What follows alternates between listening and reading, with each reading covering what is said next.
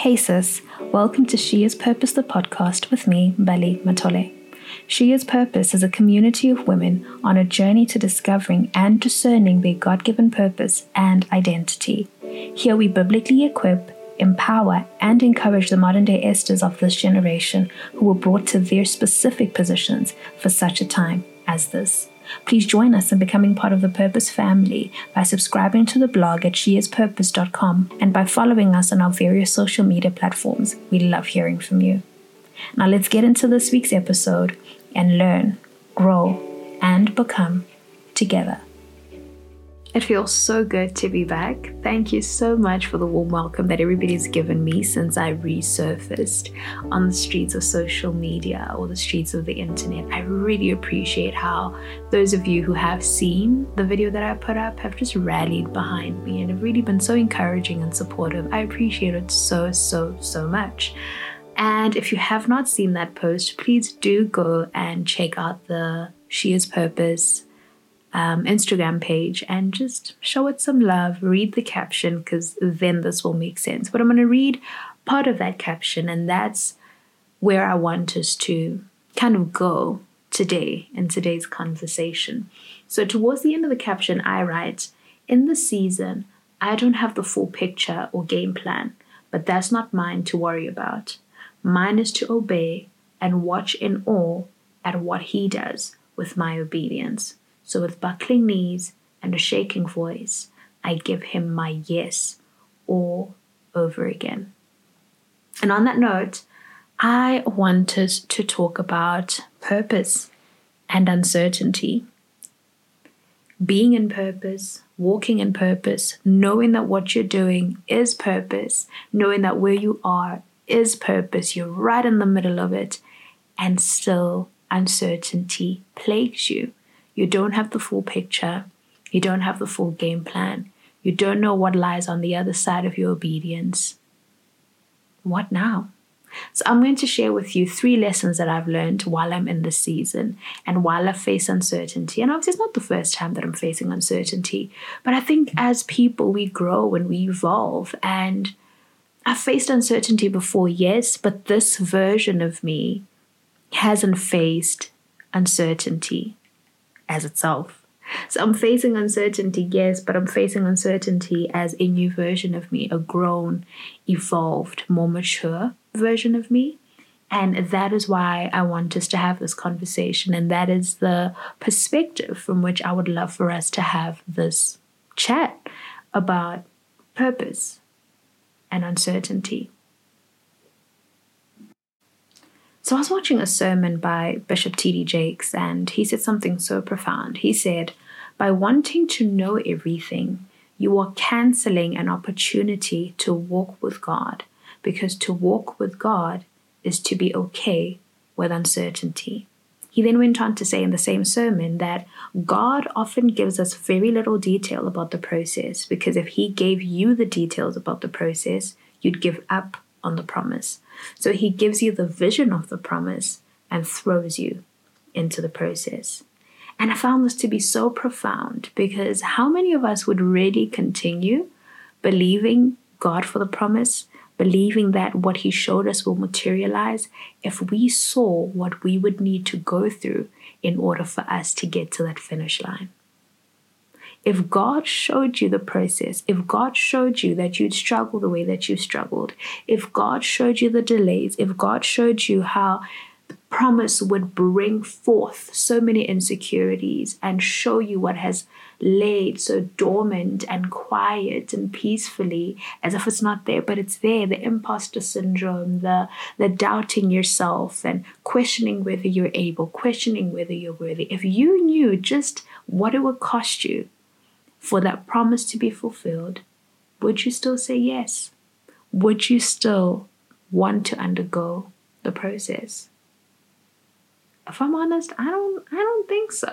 I mean, you look back at the process in hindsight and it's like, oh, I see why that had to go that way. And I see why that worked out this way, but that's in hindsight. I don't know if I saw this beforehand, if I'd still say yes. Anyway, I've learned that the Bible, when it tells us that God's plans are higher than our plans, is not joking. Because if we think about it, now think about it. In our limited abilities as human beings, even if God gave us the whole plan or showed us everything in advance, we would still not be able to comprehend it all. So we're stuck in this maze, this pattern, this cycle of not moving because we don't know the next, or we don't have the full picture of how things turn out. But if we had the full picture, we would end up stuck anyways because of our limited ability to understand the grand plans of a great God. And that's my first lesson, that even if you had the full picture, even if you knew how it all turned out, you still would be paralyzed because you wouldn't be able to fully comprehend what God was showing you, because His plans are just so big. There'd still be questions. There'd still be hows. There'd still be, but me? There'd still be, I don't know, God. Even if you had the full picture and you knew exactly how things would pan out, there'd still be that limited human being in you that wouldn't be able to get it. And that would limit you or prevent you from moving anyway. So you might as well move, even without this full picture that you think you need to move forward. Let's hop into the Bible real quick. We're in Genesis 22 today. And it reads, "Sometime later, God tested Abraham. He said to him, 'Abraham.' 'Here I am,' he replied.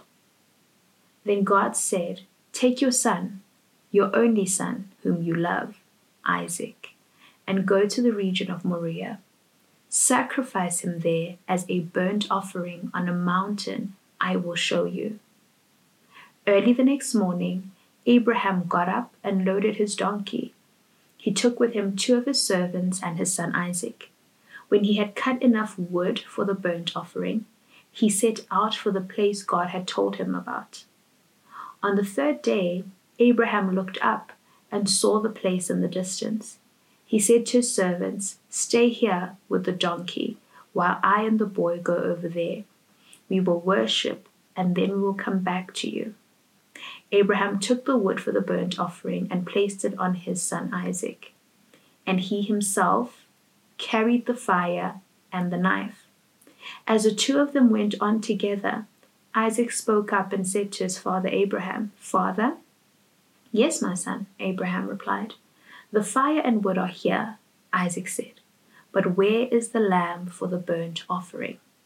Verse 8. Abraham answered, 'God himself will provide the lamb for the burnt offering, my son.' And the 2 of them went on together. Verse 9. When they reached the place God had told him about, Abraham built an altar there and arranged the wood on it. He bound his son and laid him on the altar, on top of the wood. Then he reached out his hand and took the knife to slay his son. But the angel of the Lord called out to him from heaven, 'Abraham, Abraham.' 'Here I am,' he replied. 'Do not lay a hand on the boy,' he said. 'Do not do anything to him. Now I know that you fear God, because you have not withheld from me your son, your only son.'"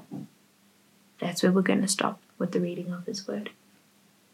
Now, in Genesis 22 verse 2, we see Abraham being instructed to move before he knows where he is going. And he moved. And he acted, in spite not knowing or having the details. Just like he did when he was first called in Genesis 12, when the Lord said to him, "Leave your father's household, leave everything behind, and go to a land that I will show you." Abraham picked up all his things, picked up his wife, and he left. We see it again here. The Bible tells us he set out for the place God had told him about, meaning he had a vision of an idea, but not the actual location of the destination. Sound familiar? I know it does for me. From his experience in Genesis 12, Abraham had learned that God provides for what he requires of you. He doesn't just require of you and then leaves you alone or stranded to figure it out. In verse 9, we see them arrive at the place God told him of. God told Abraham about the place, not showed him the place, meaning Abraham moved on a word, just a word. In verse 4, we're told that Abraham sees the place from a distance. Abraham didn't know this place, but because he was being led and he was following, he was able to identify that which he did not know when he saw it. And this is where our second lesson comes in. You can't lead and be led at the same time. But it takes faith to get out of the way and allow the leading to take place. Let's read Hebrews 11. And let's start off in verse 6. It says, "And without faith, it is impossible to please God, because anyone who comes to him must believe that he exists and that he rewards those who earnestly seek him." And without faith, it is impossible to please God, because anyone who comes to him must believe that he exists and that he rewards those who earnestly seek him. We know the infamous verse of Hebrews 11 verse 1 that tells us that faith is confidence in what we hope for and assurance about what we do not see. So faith is an act or moving on what you don't know, what you're not sure of, but you hope for it, you believe for it, but there's no tangible evidence that supports your belief, that supports your hope. Now let's go back to lesson number 2. With this scripture in mind, Hebrews 11:1, Hebrews 11:6, I said, one thing I've learned, or the second thing I've learned, is that you can't lead and be led at the same time. But it takes faith to get out of the way and to allow the leading to take place. Let's have a look at Hebrews 11:8 and 11. It says, "By faith Abraham, when called to a place he would later receive as his inheritance, obeyed and went, even though he did not know where he was going." By faith, Abraham went, or rather obeyed and went, even though he did not know where he was going. It takes faith to get out of the way and allow the leading to take place. Let's look at verse 11. It tells us that by faith, even Sarah, who was past childbearing age, was enabled to bear children because she considered him faithful who had made the promise. What a blessed household the household of Abraham was. What a faith-filled household the household of Abraham was. This just popped up in my head. Like in the same chapter of the Bible, they're recounting the history of faith makers, game changers as far as faith is concerned, and how they lived. And Abraham and his wife and their son are in this chapter. It's incredible. But anyway, by faith, even Sarah, who was past childbearing age, was enabled to bear children because she considered him faithful who had made the promise. We're going to need to really, really focus on this because we're going to come back. You'll see why just now. So in another sermon that I watched, I heard Pastor Sarah Jake say, sometimes we don't move because God hasn't given us what we wanted. And because he hasn't given us what we wanted, we believe that we don't have what we need. She went on to say, you need to exhaust what's already been poured into you before you can ask for more. Can you confidently say that you have done that? Can you confidently say that you've exhausted what's already been poured into you before you've asked for more? Or are you asking for more while holding on to the last thing that was poured into you? So in wrapping up, here's lesson number 3. In this season, I'm learning that faith is walking blind. In this season, I'm learning to move on just a word. The last word he spoke has to be enough for me to move. The last word he spoke has to be enough for me to move. Because the Bible tells us that by faith, even Sarah, who was past childbearing age, was enabled to bear children because she considered him faithful who made the promise. It was not about the promise, it was about the one who made the promise. The same as with Abraham, he wasn't just willing to sacrifice his one and only son, whom God had said that the promise would be fulfilled through. He didn't just want to give that child away just because he was, crazy.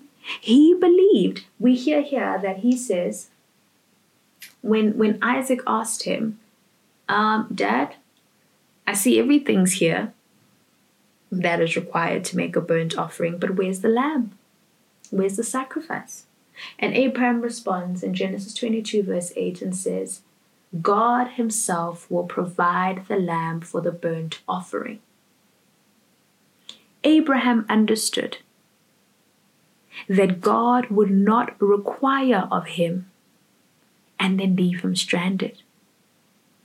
He knew that there's one of two outcomes. Either what God has asked, which is for Abraham to sacrifice Isaac, will come to pass, and in so doing, God would give him another son, because God promised him a son. And God in the book of Numbers is said to not be a son of man that lies. So he wouldn't just promise and not fulfill. So that son that God promised Abraham, Abraham knew no matter what, I will have that son. That promise will be fulfilled. Whether it's through Isaac or another son, whether it's through God raising Isaac from the dead after I've sacrificed him, I don't know how it's going to happen. But I believe that the one who made the promise is faithful. He is faithful to his word. He does not speak in vain. And so this looks crazy. This sounds crazy. But I'm going to do it anyway.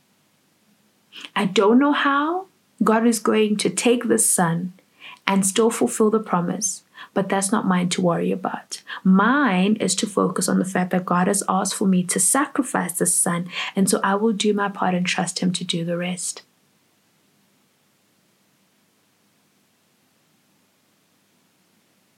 So in this season, I'm learning that faith is walking blind. Faith is not knowing what happens next and still saying yes to the last word that God spoke, to the last instruction that God gave. So it's challenge time. It's a new month. It's a fresh start. And I want to challenge you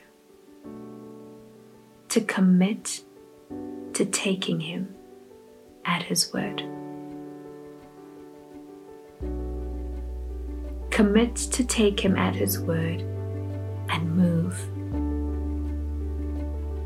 Let's move. Let's move, sis.